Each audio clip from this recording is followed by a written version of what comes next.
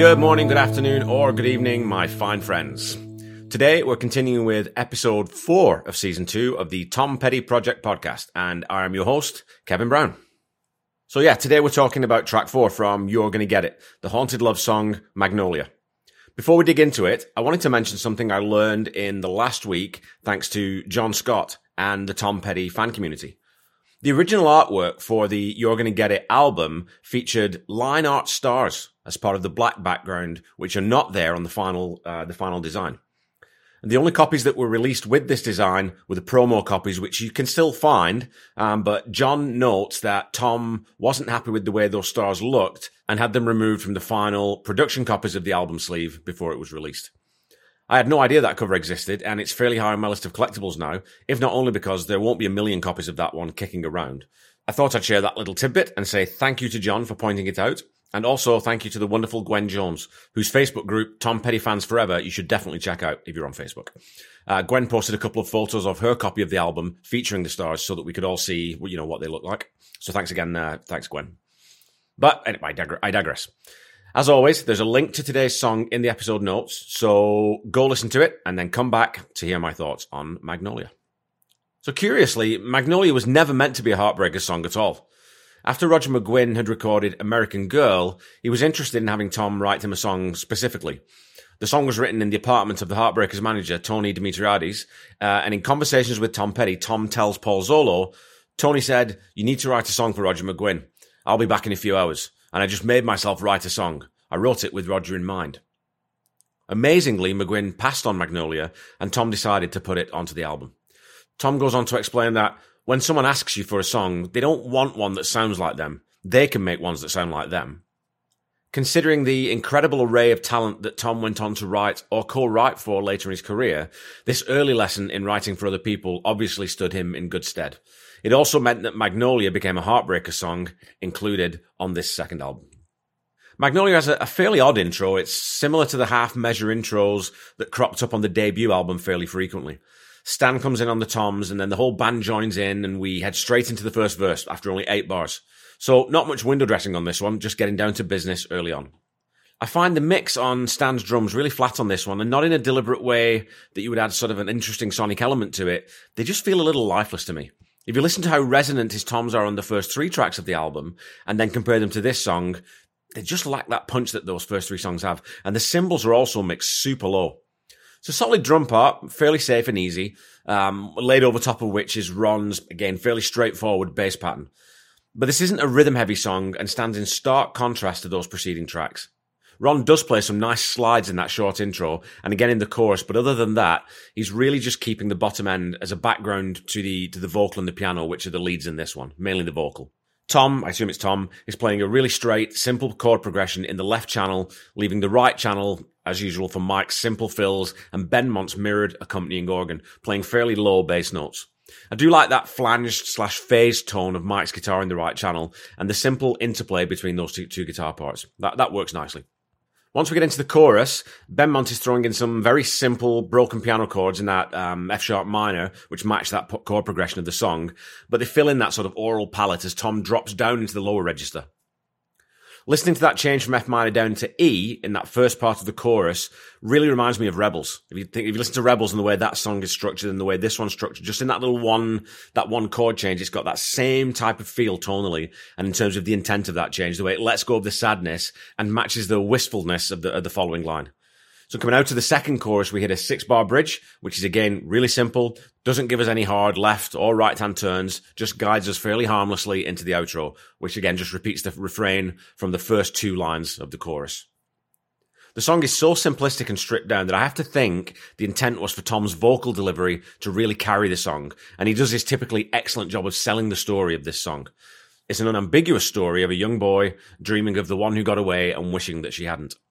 The chorus is really evocative, and Magnolia is a great name to hang a love song on. In Warren Zane's biography, he notes that the land that Tom's grandparents bought at the turn of the century was back in the woods, and shady oaks and magnolias were a part of that landscape. And that sense of nostalgia that you get throughout the song maybe partly taps into that memory that Tom would have had of his grandparents' house.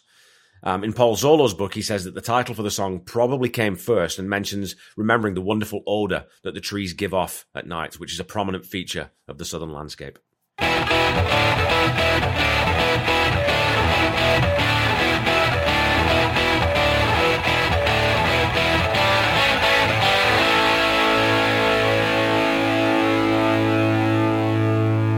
Okay, it's that time of the show where you get to flex your brain muscles and dredge up minutiae details from Tom's career.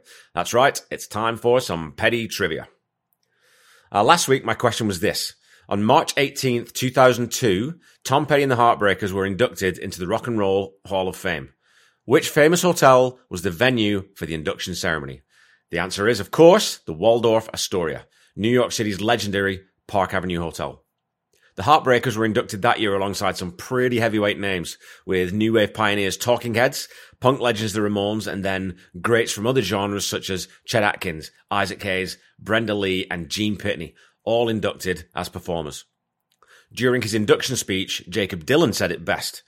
Tom Petty and the Heartbreakers made it clear that while rock and roll will have its trends and it will go through fads, it's really about the opposite. It's about being timeless. Your question for this week is this. Which 1996 album, which featured the entire Heartbreakers lineup at the time, contained songs written by Tom Petty, Beck, Chris Cornell, and Johnny Cash?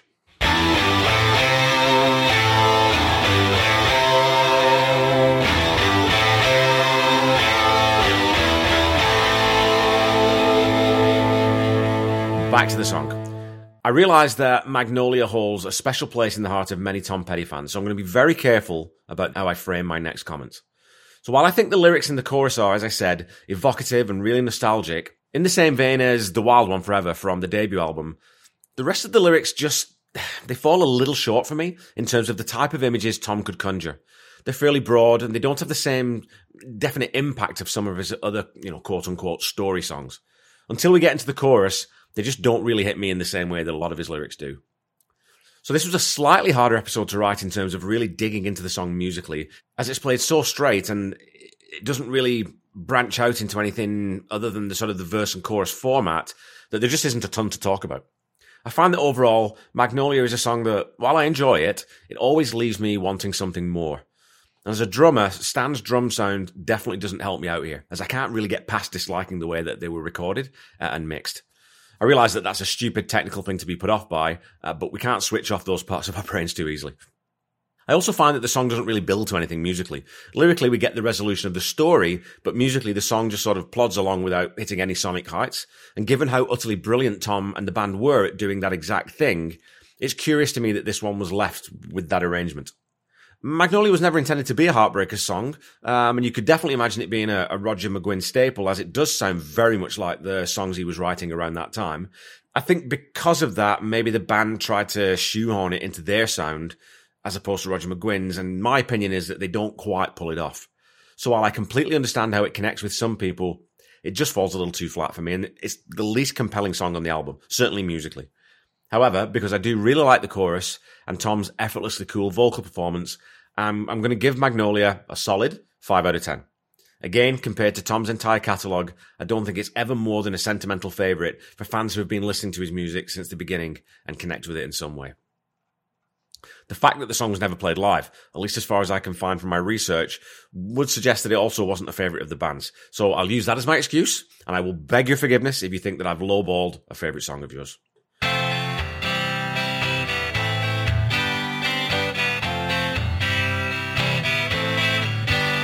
Okay, friends, that's a wrap for this one. On the same day this episode is being released, I'm going to be recording a special guest episode that I'm looking forward to immensely. I'll be chatting to the supremely talented Jake Thistle, who, as well as being a very vocal fan of Tom's work, also played with a couple of the Heartbreakers, Ron Blair and Steve Ferroni, at 2019's Tom Petty All-Star Concert. I'll be chatting to him about his connection to Tom's music and the other influences that have led to him taking the musical path that he has, as well as his debut album and his plans for the future. That episode will air on December 29th and will also be available in video format now that I figured out why the video from my chat with Dallas Helliker didn't record as I expected it to. Also, on December 25th, I'm releasing a special bonus Christmas episode talking about Somewhere You Feel Free, the fantastic behind-the-scenes documentary about the Wildflowers album that was released on Tom's birthday this year. Don't forget to follow me on Facebook and Instagram at The Tom Petty Project, and on Twitter at Tom Petty Project, and of course you can find me on YouTube. So follow, like, subscribe as applicable, and again, as always, please leave a review or rating if you haven't already. Those reviews and ratings really do help us sort of get the word out there and bump us up the charts a little bit, so that would be really appreciated if you could do that. Until we meet again next week, keep listening to and sharing Tom's music. Try to be kind. Try to say I love you to someone at least once a day. Stay safe and healthy, and I'll be back with you next week to talk about the last track off side 1 of the album, the fabulously titled Too Much Ain't Enough. Bye-bye.